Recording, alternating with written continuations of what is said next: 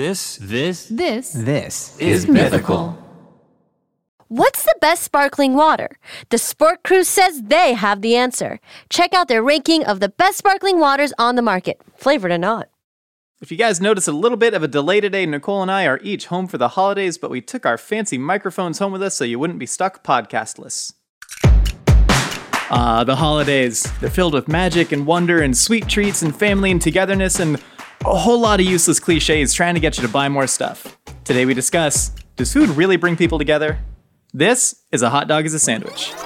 Ketchup is a smoothie. Yeah, I put ice in my cereal, so what? That makes no sense. A hot dog is a sandwich. A hot dog is a sandwich. What?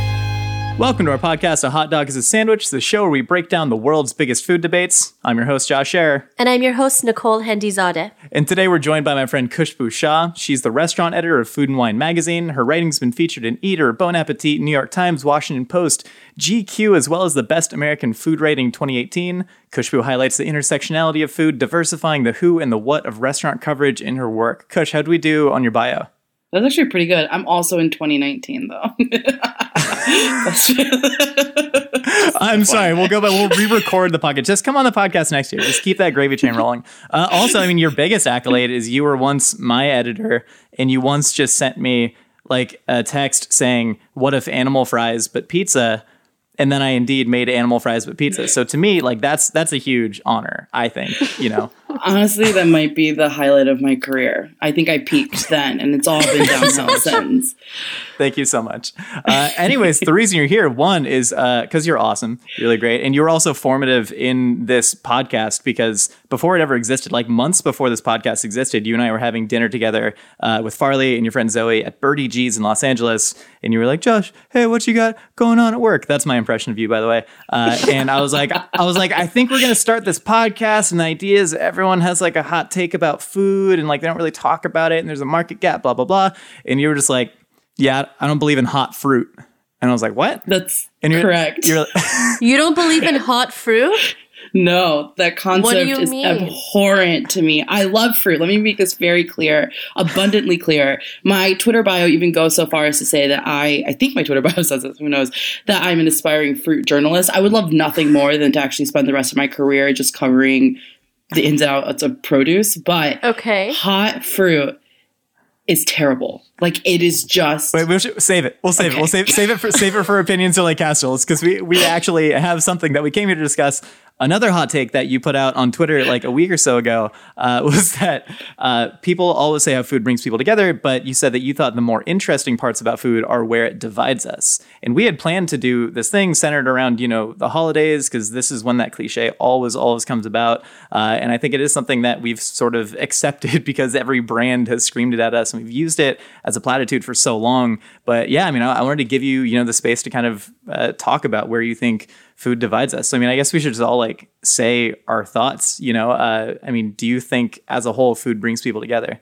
I mean, sometimes, but I don't know. I actually think there's more dividing lines around food and not just in like, you know, this restaurant's pasta is better than this restaurant's pasta. It's, there's a lot of people like really break down, you know, like food is so tied to religion in so many ways, right? Like religion shapes the way a lot of people eat, and therefore a lot of their beliefs are tied and value judgments of the world are tied to food. Like take, for example, you know, halal versus haram, or like, you know, something is kosher. But that language extends beyond like, is this hamburger halal? It's like, oh, that, you know, that move I did or that decision I made, that was like a halal decision or a haram decision, or like, oh, that's kosher. Like, is that good to go? You know? And so it's like these value judgments that are placed, you know, that actually are rooted in like food, which I find very interesting. And there's such strong opinions on like, you know, whether you should be eating meat, you shouldn't be eating meat. You know, meat in particular is like one of the most fascinating ones, right? Like there's like meat eating along gender lines, meat eating along like socioeconomic lines. And there's such strong opinions. I mean, I'm Indian American. And, you know, within South Asian culture, I mean, when you break down like caste and, you know, all of this kind of stuff, like there is literal violence around the concept of eating meat. And it's something that, you know, food is the root of so many wars too. So I don't know. Yeah. I really am anti this food kumbaya movement. You know, that's cute, but it's just not true. I'm grinning from ear to ear so hard right now because that is, I mean, like you seem to have a lot more personal experience with that concept, but those are my like exact beliefs. But Nicole, I feel like you lighten the mood. Come on, bring us up. Get us excited about food again. Well, you know, with my experience, I mean, yeah, food does divide people all the time. Like I was a girl, Persian girl, bringing kebab to school, being made fun of for bringing fart meat to school. And it's unfortunate, but it was true. But I feel like the older I've gotten, the more diverse my food expeditions get, the more togetherness I feel with my personal like group of friends and my family. Like, of course, like people are like not open to trying new things, and people are, you know, very, very secluded in their decision making when it comes to food. People have their comfort zones.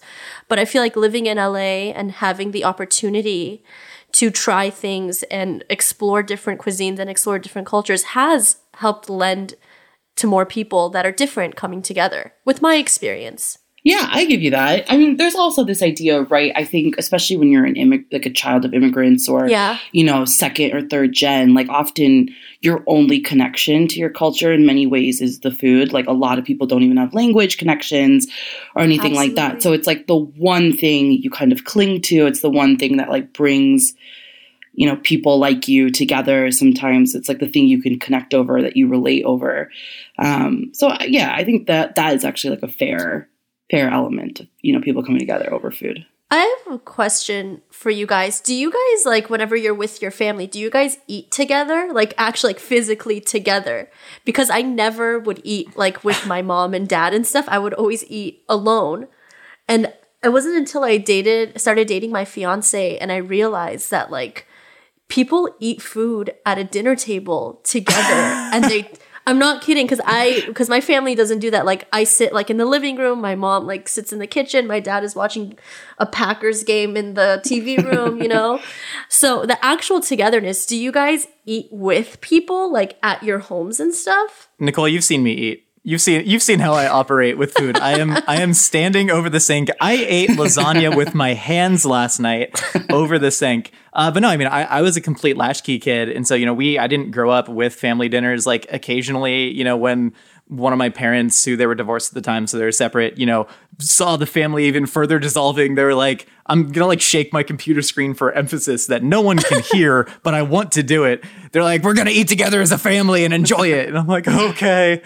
So if that's your idea of togetherness, you know, I don't know, I suppose, but that is such a, you know, quote unquote American ideal, right? Of like, every night we sit together and we have dinner at the table. It's a very like Norman Rockwell Thanksgiving style thing. And I don't think, to me, that's one of those things that's like, if you're trying to do that to force togetherness, then you're not together in the first place, you know? Right. In no, a way. For sure. And so I never had that experience personally. Yeah, I was also very much a latchkey kid. You know, my dad was like he's a doctor, but he was like building his medical practice at the time and like would frequently come home at like 9, 10, 11 p.m. So it's like, and then, you know, when you have like so many after school activities too, right? Growing up, like between like sports and whatever, there was a lot of, you know, my mom just like feeding me whenever there was like time to eat. It's a little bit different now, actually. During pandemic, it's been interesting. Like my family has been eating together a lot more than we kind of ever have, which is, it's sort of fascinating that way. But we don't always eat the same thing. I'm sort of a brat. I don't always want, you know, I mean, incredible luxury right now that my mom often cooks dinner. Like, but I'm now at the point where I'm so back in pandemic. Like I've just been home for too long that like my level of appreciation has gone back to like high school levels where I'm just like, oh, I don't want this. I want Taco Bell. And so instead, like I end up cooking something, you know, separate. Like, and often my brother will get in on like whatever I'm cooking because he's such a brat, but it's fine. Love him. He's great. So, but we still will sort of eat at the same time. Or my dad does this really annoying thing lately where he just like will refuse to accept that he actually wants what you're making, but just like like his own portion, but insists on eating it from you. And it's just kind of like, But like eating it from your plate, like yeah, from your plate. Dude, story of my life. Every time I get something to go, I like see a little like corner of it like innocuously missing, and I just look at my mom and I'm like, "Did it taste good, Shala?" And she's like, "It was okay." I'm like, thanks for eating my pokey, Mom. Yeah, my dad always just wants like a little bit, but like dad bites are just like they're so different than normal people bites for whatever reason. I don't know why that's the case, but no, I've been taking dad bites since I was like 14. I fully understand that. Because it's like the nacho paradox, right? Where if you say, "Can I have one nacho?" and someone agrees yes, and you pick it up and say the entire nacho plate is stuck together, that still counts as one nacho. Therefore, due to nacho sovereignty rule, you are allowed to eat all those nachos. Maybe I'm the reason I don't think food brings people together, because I take advantage of food and I am the one, who is sort of reaping what I sow in that sense. It's Sophia Franklin, and if you don't already know, listen up. My mini-series is live now, each and every Monday, and the only person missing is you. We're dating, we're dumping, we're learning, and we're tapping into all the feels that originally brought us together. Listen and follow Sophia with an F on the Odyssey app or wherever you get your podcasts. But no, I mean, Kush, have you like noticed any difference in your family togetherness with like eating dinner at the same time? I mean, it's compounded by the pandemic where we just don't get enough separateness that I think it's almost gotten worse. I just never noticed growing up like how much my dad, again, love my dad, but like does not contribute to like the domestic situation in the house. So it's like without fail after dinner, he just like clears out and like goes and watches like YouTube videos. And it's like me and my mom and like sometimes my brother when I, complain enough, like cleaning up the kitchen, like, breaking everything down. I'm like, what is this? This is some like, and it's interesting. My parents have like a very, my mom's a dentist, like she's very like a very strong personality and whatever, but it's like weird where their like relationship takes this division. Yeah. Totally. It makes I become very rageful at it constantly. That's one of the reasons I really don't like the idea or the sentiment that food brings people together, is because I think you're like washing out so much labor and so many other things that go into the production of food, and literally everything down to like who's washing the dishes afterwards, that for people to say such an empty cliche like food brings people together, to me it's like you're ignoring everything about it, that has the power to divide, like you said, on gender lines, along class lines. I mean, food is literally the first thing that I ever noticed in my life that divided people. Like literally, I just, you grow up as a kid. Thank you for the question, Nicole. You grow up as a kid and you like don't understand your home situation in context to a lot of other people's, you know what I mean? Because you've normalized it for so long. And then I remember, showing up to school and like, my lunch was like a single, I'm going to make it sound like I'm an orphan. I wasn't, but it would be like, like we're poor. We had like a single slice of ham in between like crappy white bread and nothing. It was like drink from the drinking fountain. You eat your single slice of ham sandwich and that's your lunch. And I was like, this is normal and it's a perfectly fine lunch. And then I saw what all the other kids were bringing, and this is in Orange County. So it's like height of, soccer mom yuppie-dom. Big time. Like I resent Milano cookies and kudos bars because the rich kids brought them. I literally saw a striation in like poor, this is Orange County, so like upper middle class and rich, and it was like, all right, the rich kids are bringing Milanos, the poor kids are bringing a single slice of ham sandwich, and then the upper middle class kids are bringing like the Costco chocolate cream cookies that don't necessarily have a brand on them. Right. So I immediately saw these lines that just divided people so clearly, and I was like, I want to get to a point in life where I can eat Milano cookies. So to me, it was always a dividing line. Yeah, food is so tied to status, right? Like, think about the Lunchable. Like, that was, like, the height of, like, lunch coolness for me. I mean, they're absolutely trash. They're total trash. Like, what a waste of, like, everything. But, yeah, like, I had to beg my mom for months to, like, buy me a Lunchable. I think I've maybe gotten Lunchables twice in my entire life. Same. Oh my gosh, so similar. My mom would be like, "This is garbage. This is processed garbage," and I'm like, "I want to dip my nachos in the yellow paint. That's all I want to do, Mom. Let me dip the small round nachos in the yellow paint." But I want the cardboard pizza. Yeah. Oh, do you God, feel that like stuff the is vile. older you've gotten, though, you've like the more self-actualized you become, and since you guys are both food journalists, don't you think that you guys bring people together with your food writing? Nicole, did you just call me a food journalist? You were. Yeah, but like we've been working still together are. for the last 2 years. No, I do but the like- same but job like- that we do now. Josh, no, you are okay. Former. I know You what want me to you're say saying. former? Yeah, I've officially retired. A food journalist emeritus. No, but like the work that you've done, don't you like to think that it brings more awareness and creates a world in which you bring people together with your writing styles? Or do you think what do you think? I think it creates more awareness for sure. At least the stuff I'm really interested in doing. I think sometimes it can bring people together as far as like people from one community because it's suddenly recognition, you know, in like a national publication or something, you know, that they're traditionally not recognized in or like haven't been. But again, you know, just take Indian food, for example. Like Indian food is like, you know, India is not like a monolith as a culture, right? Like Indian food is like almost, you know, it's kind of a joke to kind of say that. Like the food is so disparate across, Absolutely. you know, every region, every like, I mean, caste obviously plays like a huge influence on like what people eat, how people eat, you know, along beyond like geographical lines, you know, and economic lines. So yeah, I don't know. I struggle with it. Yeah, I think on one hand, you know, people are excited to like see this kind of stuff, you know, being covered, and like that brings me a lot of joy. And I just like to highlight people that are doing really cool work. But I think I'm not sure it's like necessarily doing a lot to like bring people together necessarily. Yeah. Yeah, I see what you're saying.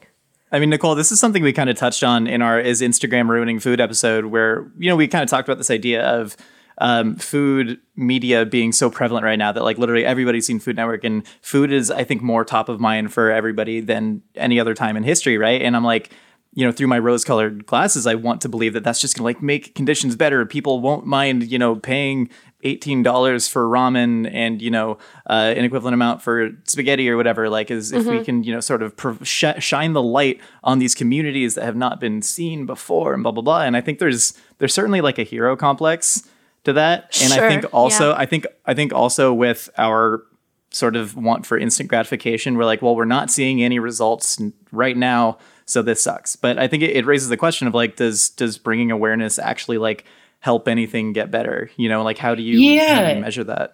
I don't know, because there's still like there might be an acceptance around someone's food, but there's not necessarily an acceptance of the person, right? Like, or of their culture. There's plenty of like idiot racists that like will just down like, you know, quesadilla, they'll like down burritos, they'll down whatever, but then they're like, build a wall, you know, like that's Of course, like yeah. it's that same idea, you know, they'll use terrible, you know, slurs in the same sentence as being like, okay, yeah, can I have tacos for dinner tonight? You know, it's like, it's kind of that idea. I don't know why I'm so cynical today.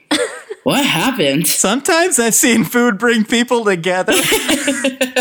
This one time, no, I mean, if I think about, you know, one of the things is, you know, food is morally neutral, right? It's a thing we've been putting in our body for millennia. Of course, it has cultural significance, but we use it for energy, then we turn it into poo, right? Food is not good or bad. Food does not inherently bring people together or divide. Wait, I'm sorry. Can we backtrack? You just said, Go ahead. Did you say food is poo or food will be poo? Food, Yeah. that is a scientific fact that I believe in. I am pro science on this podcast. I believe that food does Okay. eventually become poo. I think the liquid is extracted and that becomes pee. Okay. That's Anyways, great. the point that I was trying to make, I don't even remember anymore. I just got into pre-poo. No, the fact that food is pre-poop, which is hilarious to me. But no, the fact that, it's morally neutral, it doesn't inherently bring people together or divide people, but it's the way that people have interacted with it for literally forever. It could be said about literally anything, right? Does religion bring people together? Certainly it brings people of that same religion, of the same church, it brings them together. And then you're like, oh man, but the Crusades happened. And like still to this day, people are persecuted because of it.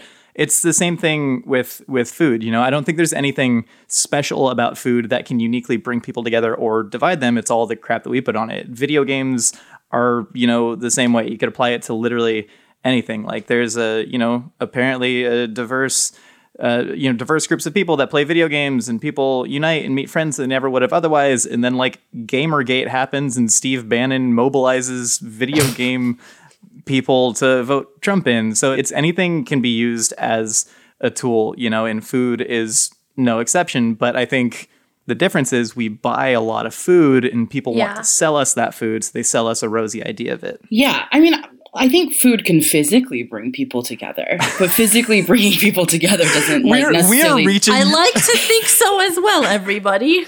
We are reaching so hard for positivity right now. I tried to go down a positive route, and then I was like, Gamergate happened, and the video game kids on 4chan were sending bomb threats to politicians.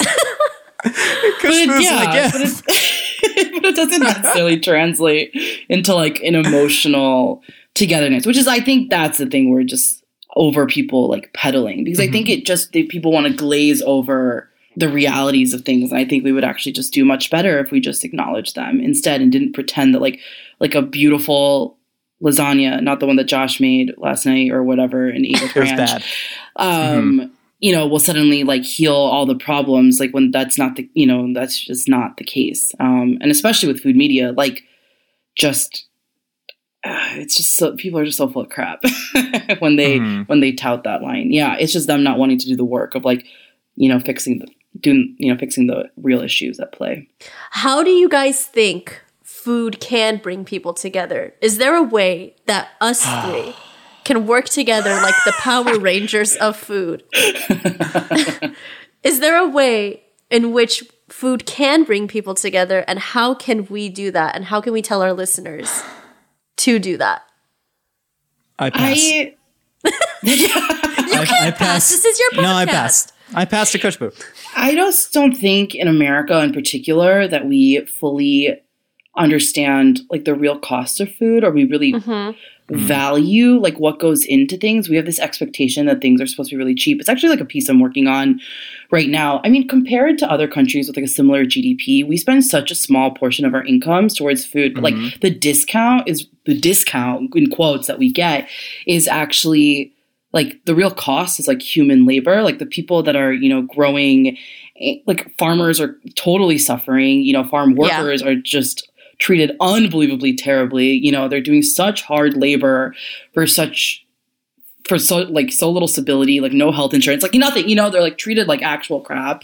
And then that, like, there's just continual issues along the food chain, even in grocery stores, like we expect prices to be so low, but if we just raise them slightly, like it would benefit, the people who grow the food like massively. And then, at restaurants, we don't pay enough, for the labor that actually goes into preparing these meals, and like the real food costs. So they're running on such tiny margins. So then, it's an industry that continues to, demean the workers that like, are a part of it. Like there's no, we're still dependent on a tipping system. There's not benefits, people are not paid enough in these. It's just like this constant perpetuating cycle. So I think it's like if people understood the value of food more and like the labor that goes into it, like I think actually ultimately that would bring us more together in the fact that like more people would just have better lives. If that makes sense. That might be really reaching. So you think educating the masses is the first step to bringing people together? Like actually having people in the United States understand where their food is coming from and who's giving them their food is like the first step. Yeah, 100%. And it's not even just educating it. It's like getting people to accept this fact. I think a lot of people, a lot of people like know that people are not paid a lot, to like pick the potatoes that they're eating and the french fries that they're paying a literal dollar for, a bucket of, like, but they just choose to kind of ignore it, or like they just don't want to think about it because it's a really crappy thing to have to think about. So it's not just education, it's like an actual acceptance. So it's like we need to actually shift policies and approaches and formats of things, I think, for that to happen. But I don't know if that's even possible. I got a better idea. Here's the thing. What we know about Americans, they dislike education, right? Our education rank in the world is failing. Why? Because education, it's boring. No one likes it. But the ways that, so I was never great in school. I somehow tricked people into eventually getting into a college and almost graduated from that college before not. But a way that I was able to learn as a child was through trickery, right? They would bring me in with something fun. Y'all ever play Math Blaster? Math Blaster was a video game, right? Yeah. It was a stupid video game where you'd like zap pieces of trash out of the sky because like kids learn to recycle, and then you would have to, it was a carrot and stick sort of thing. They would trick your little child idiot brain into doing math by baiting you with video games. And I've seen some restaurants kind of, trick people, right? Food is a huge form of entertainment. I know for me, I'm bored, so I'm just like, let's go eat. And I think, certain restaurants have like done a good job of sort of tricking people. Like I was at an Armenian restaurant and on their menu on the full front cover was like, yo, by the way, here's a 300-word history of the Armenian genocide. Enjoy your kebab. And I was just like, dope, I'm gonna read this. I ain't got nothing to do right now. And, of course, it's not like a systemic change that I think can happen everywhere. It's just people writing, stories of, the Cambodian like refugee resettlement program, on their menus and whatnot. But I think, some sort of system or like Khushbu said, just like an actual acceptance of every time you eat, it's just like, hey, by the way, there was a farmer who literally got paid like 22 cents an hour through terrible loopholes and lack of any legal recourse to pick these strawberries. But it's like Khushbu said, it's a fact that people just like don't want to accept. And also this rosy idea that food can like end racism, because that was so much discourse around the taco trucks on every corner. Yeah. Oh gosh. Yeah. But I mean, I remember being in a room at a magazine where we were doing a whole racism issue. It was just like, or no, sorry. It wasn't a racism issue. It was an immigration issue. And then as we talked about it with executives, we realized maybe it should be a racism issue, because one was literally like, yeah, I just don't understand the hate against immigrants. Cause like, I wouldn't want to pick my own strawberries. Oh, no. And it was just like, dude, that's a problem. You absolute wanker. Like, come on. So I think, yeah. Sorry, it's like the same vibes as like, I think I tweeted about this, but I had 2 women approach me about hosting a show that was all about refugee cooks, but they wanted to call it Chefugees and just like, it's like those exact same vibes. Yeah. It's like, this isn't it. That's super, that's like the definition of exploitation. That's crazy. Yeah. But I don't know, have we seen any, I'm trying to think of like real life examples where food has brought people together. I mean, we've all mentioned, like elementary school lunches on this podcast. I remember this isn't necessarily food bringing people together. It's almost further enacting the divide. But I remember I had a Lebanese friend named Christian, and he would always bring, like Lebanese food. I think the first meal that I remember eating from his mom was like mujadara. And he would always trade me for my American crappy reduced price school pizza lunch. And so I got to experience, his culture through eating his mom's home cooked food that he didn't want, because he just wanted this quote unquote all American experience of eating crappy cardboard pizza. And I mean, that was something that, kicked off like a lifelong sort of, love for Middle Eastern food. And it always like really cemented a point in my mind to learn more about the different cultures. And maybe this is just, a me thing, because I got the ADHD and I'm a curious little cat. And so, I start reading about colonization, reading about the Balfour Declaration, all because I, ate some rice and lentils from, my friend when I was 8 years old. Yeah, that's the thing, though. It's like most people aren't like that, though, right? Like, yeah, people aren't like you, Josh.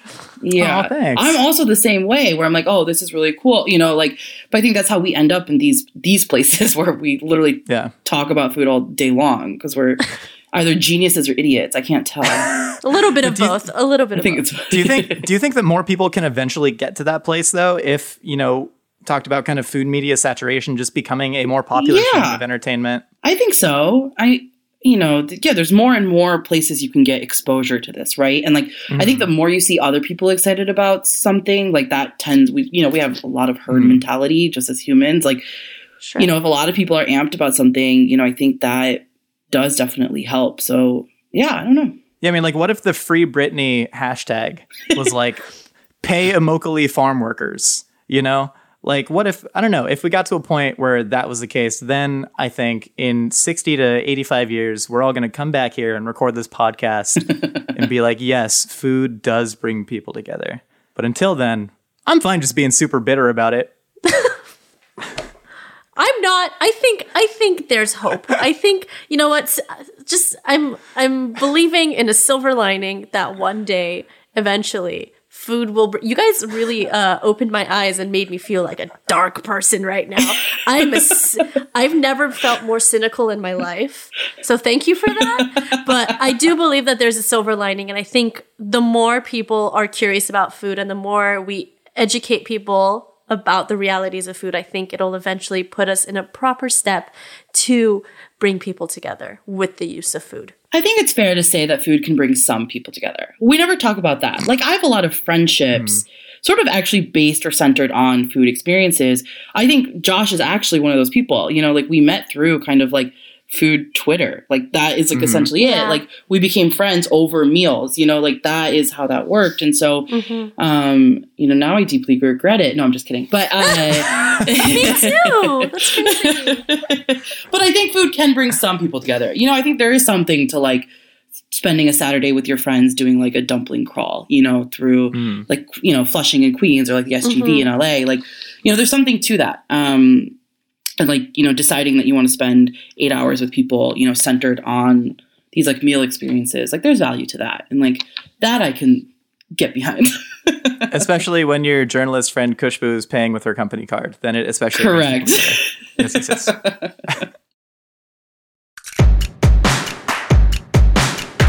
All right, Nicole and Khushbu, we've heard what you and I have to say. Now it's time to find out what other wacky ideas are rattling out there in the Twitterverse. It's time for a segment we call Opinions are like castles. We can't do it from home. We should just stop. We should just stop trying. No, I think we should keep going. All right, Khushbu, this is a segment where we react to people's terrible food opinions. But first, we need to react to your terrible food opinion, which is that hot fruit is bad. That's a great food opinion. I don't know what you're talking about. How you don't like hot fruit? How you don't like hot Because fruit? it, Tell us. It makes it taste like warm, fruity water. Like, okay, here's the thing. There's a clarification with this. Okay. I don't mind when something has once been hot fruit, but then it chilled down to room temp. So, like, I don't want hot apple pie or, like, hot blueberry pie. That, to me, just takes away, like, the fruit flavor because it just tastes like warm goop juice. Like, it's just gross. But when you chill it, it's, like, down at least back to room temp, if ideally cold, like, then you can, like, really get like the flavor is like concentrated. There's no like weird distraction from the heat. Yeah. So you think it's distracting? Okay. Yeah, I think it's disgusting, honestly. You ever had a clafoutis before? Have I ever had what? Clafoutis? Is that how you say it, Josh? I've had it, but I prefer it at room temp. I can't with you. I can't with you. I just made an apple pie for Thanksgiving, and I like took a bite of it cold straight out the fridge, and I was like, nah, I microwaved it for like 2 minutes and then I put it in a 500-degree oven for like 8 minutes. I torched it in each piece of pie. Because again, you know, it was just me and Julia, we were social distancing. And so I end up with like 7/8 of a pie that I ate through the course of a week. And every slice that I heated got more and more done from the last time. Because I was just like, more heat in the apples. I was just insatiable because I put cold ice cream on it and I want that immediate temperature drop and then I want the ice cream to melt into a beautiful creme anglaise on top. Ugh. Is that a bad ugh? That's a good ugh. That's my kind of stuff. The worst. I hate that like hot, unless it's a brownie, I hate that hot thing, cold ice cream like combo because I don't want my ice cream to melt like that. If you want creme anglaise, just eat creme anglaise. Like, why bother? I like ice cream the frozen Schrodinger's ice cream. I want at one moment for it to simultaneously be frozen ice cream and creme anglaise, and the only way I can get there is by torching the crap out of my pie, and I will not apologize for it. But like poached pears, are you like into poached pears? That to me if is I'm like 78 living in Maine, maybe, but not right now. That's one of the most disgusting hot fruit formats I can think agree. of. That's a little gnarly. Yo, I love poached pears. Like a red wine poached pear. You get that? You get the jus? Of course you do. I like That makes mushy so food. much I like sense. mushy food. I also like mushy food. I just don't like warm, hot fruit mush. Yeah. Like warm applesauce. Ugh. Ugh. Ew. I can't. I hate applesauce. So you wouldn't eat marinara sauce. Okay, but like tomatoes Gotcha. are way more Khushbu You need to loves leave savory. her warm alone. You need to leave her alone. I hate when people like, yes, okay, tomatoes are technically a fruit. I get it. No, dude, we did a whole hour on that, and we just destroyed and especially when everyone's like, do you know watermelons are a berry, but a strawberry isn't? And like, why it's called a berry then? Why it's called a strawberry? It's red. It goes in my Jamba Juice. It's a berry, you moron. You don't know what a berry is, you freaking idiot. Okay, wait. We also said we were going to mention hummus. We're going to get to like 3 opinions, but we were talking about hummus and bringing people together. And one of the most formative moments of my life was when I was in Israel and we're at a restaurant and the dude made us hummus. And then a girl was like, oh my God, this is so beautiful because like Palestinians eat hummus and Israelis eat hummus, and food just brings people together. And this restaurateur stares her straight in the face and just goes like, go tell that to my family in Gaza and see if it makes the bombs stop flying over their heads. And I was just like, Yeah. oh. Yeah, That's pretty So accurate. that was, yeah. Okay, should we now on to a lighter note? We got at Paul Along the Watchtower. Maple syrup is just weird tasting tree blood. Butter pecan. Butter pecan is where it's at. Yes. Butter pecan syrup is not a thing, I don't believe, outside of the IHOP canon of syrups. Yeah. They got the maple old fashioned, butter pecan, and then the blueberry and the strawberry. And those are just there to like weed out the uncultured people because butter pecan syrup, it is so artificial. It is so delicious. It tastes like you distilled a thing of butter pecan ice cream into a clear liquid through a centrifuge. I agree. I like maple syrup and I enjoy it in multiple facets. I love it in my oatmeal. I even sometimes put a little bit in my coffee sometimes. Fun little fact about me. And I think it's delicious and I think it's beautiful. And this person just has a weird chip on their shoulder. Yeah, I love maple, but I love the idea of calling it tree blood. I'm kind of into that. Yeah. Metal. That only makes metal. it more appealing to me, though. So I don't know what that says about me, but it's fine. I like your general violence against plants. Like you talked about like meat eating being, having an inherent sort of dividing factor in it. But I love that you're just all about like brutal violence against trees. No, but I love a plant. I want to be an aspiring fruit journalist, Josh. Never forget. I love that you're like a very incredibly accomplished like actual food journalist, but an aspiring fruit specific journalist. You're like, look, I've done everything I can in the food world, but now the fruit world, I got to conquer it. There's a lot of stories that need to be told in that space. Okay, next up we have Jade_Imerg. The crisp grapes are superior to mushy soft grapes. Mushy grapes are awful. You guys are in luck because I literally have 2 grapes in my hands. One is What? one is hard, one is mushy. I didn't know this was gonna happen. I had no idea. It's fate. Let it happen. Okay, I'm gonna eat the mushy one first. I'm gonna give you my true, honest opinion. I hope the microphone catches this. That's good. Okay, now for the crisp one. Wait. What the heck is happening? What's going on? It's happening, accept it. Honestly, the crisp is better. Mushy grapes are nasty. I agree. I'm team crisp grape. Crisp grape. We're just glossing over the fact that Nicole happened to be holding. Were you holding them the entire time? No, my mom gave me a cup of fruit before I started my podcast. Yay! I hate that you both have fruit moms at your disposal, and I'm over here alone cutting up my own fruit. I just got a text from my mom that she just peeled a couple pomegranates. So there you go. Yeah, that's where I'm so mad. at. I didn't know anyone likes mushy grapes. Is that a hot take? Does anyone like No. like mushy fruit in general? Is there any fruit that's good as mush besides like a mush Durian. format like applesauce? Durian is better when it's mushy. Nice red Interesting. banana. I will not eat a banana that I have to chew with teeth. I will not. I exclusively eat the ones that immediately fall into a paste as soon as they hit your tongue. So That you is the like richness a of banana bread banana. Like that's the banana like- you want. Yeah, if it's not Interesting. completely brown speckled. Huh. All right. At 10 to no charisma, original Oreos are inferior to the flavored ones like mint and birthday cake. Yeah, Yeah, life's too short for like original flavored anything. People who bring plain chips to a party to me are like anathema. Like I want the barbecue. I want the Szechuan hot chicken flavored Lay's. I want to take risks. I want to experience everything the world has to offer insofar as it's in a bag of chips. Or I don't Oreos, know, same man. thing. If it ain't broke, don't fix it. I love a good OG Oreo flavor combination with the really, really sweet hydrogenated cream and the really, really weird bitter cookie. I'm sorry. I gotta say, I think the Oreo Thin is the superior Oreo. Original flavor combo, but the texture is like, there's something to that. Like I think it's just more, I prefer the cream to cookie ratio on that one. This is my favorite fact about food, but Oreo Thins are more calorically dense than normal Oreos. I didn't know that. Yeah.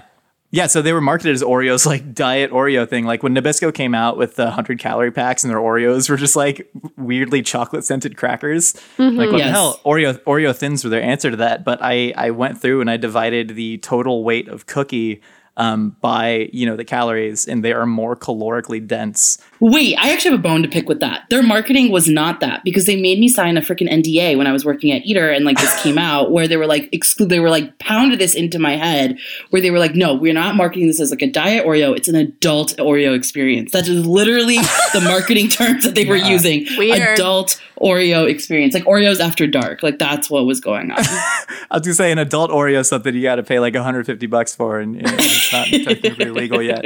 It's I feel like they used the term thin, understanding what people were gonna think about it. At least it's just like the Virginia Slims, like the thin, like elegant cigarettes, but for Oreos. Yeah. Yeah, I guess. I accept that. I accept that. Yeah. When they do really elegant, they should have gone with Oreo crisps. What's an British. Oreo crisp? It should be that's what they should call Oreo Thins. Oh, that's what Oreo. Yeah. Yeah, I agree. Let's see. What's next? Nat Francesca says, why is it weird that I drink my soup broth first and eat the solids last? People do this and it pisses me off like no other. Get him. I eat all, like when I'm thinking of a bowl of pho, okay? And I'm eating my bowl of pho and I eat all my noodles and I eat all my beef and I eat all my onions and stuff. And then I slurp the liquid, okay? I hate when people like have a bowl full of stuff and their soup is all gone. It's like, why are you doing this? Why, SpongeBob? Why? It really pisses me off.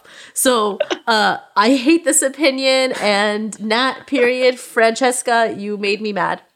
I think anytime we get a bowl of noodle soup, we enter into a certain social contract, right? That like the intent behind it was for you to enjoy everything as an intricate dance inside your mouth hole. And I think like by drinking all the broth first, leaving all the solids, you're breaking that social contract. It's like doing something crazy, like putting ranch on lasagna. It's like lasagna is not meant to house ranch, and so I think it's almost immoral. Yes, I am also pro eating your noodles and drinking your soup at the same time in similar ratios. Yeah, this also makes me really annoyed. Isn't it fun getting annoyed at people's opinions? Yeah, this is really great. I love this. I know. Podcast. So cathartic. Wait, what a segue. What a segue. At Geeky for Life 12, my dad eats spaghetti and puts ranch on it. I'm going to go ahead. I'm going to nip this one in the bud. I was joking about the lasagna putting ranch thing earlier because that is something that I do. It is something that I will not apologize for. I didn't come here to make friends. I'm fine leaving with enemies. I will go to Little Tony's friend of the show in North Hollywood. I will get their $8 spaghetti that has a quarter cup of water sitting at the bottom of the bowl, and I will drizzle their ice cold ranch coming straight out the salad fridge on top of that spaghetti and slurp it down. But I will say it is better on lasagna because that bridges the gap between spaghetti and pizza. Amen. Yeah, no. We're just shaking our heads at you, bro. Like, no, sorry. What? Okay. But hold on. You ever been like eating Caesar salad on the same plate as spaghetti, and you get like the bite with this little bit of Caesar salad and the spaghetti at the same time? No, I keep them very separate for that very reason. Again, food does not. I don't even bring my foods together. Not only does food not bring people together, I don't bring foods together. Like they must be separate.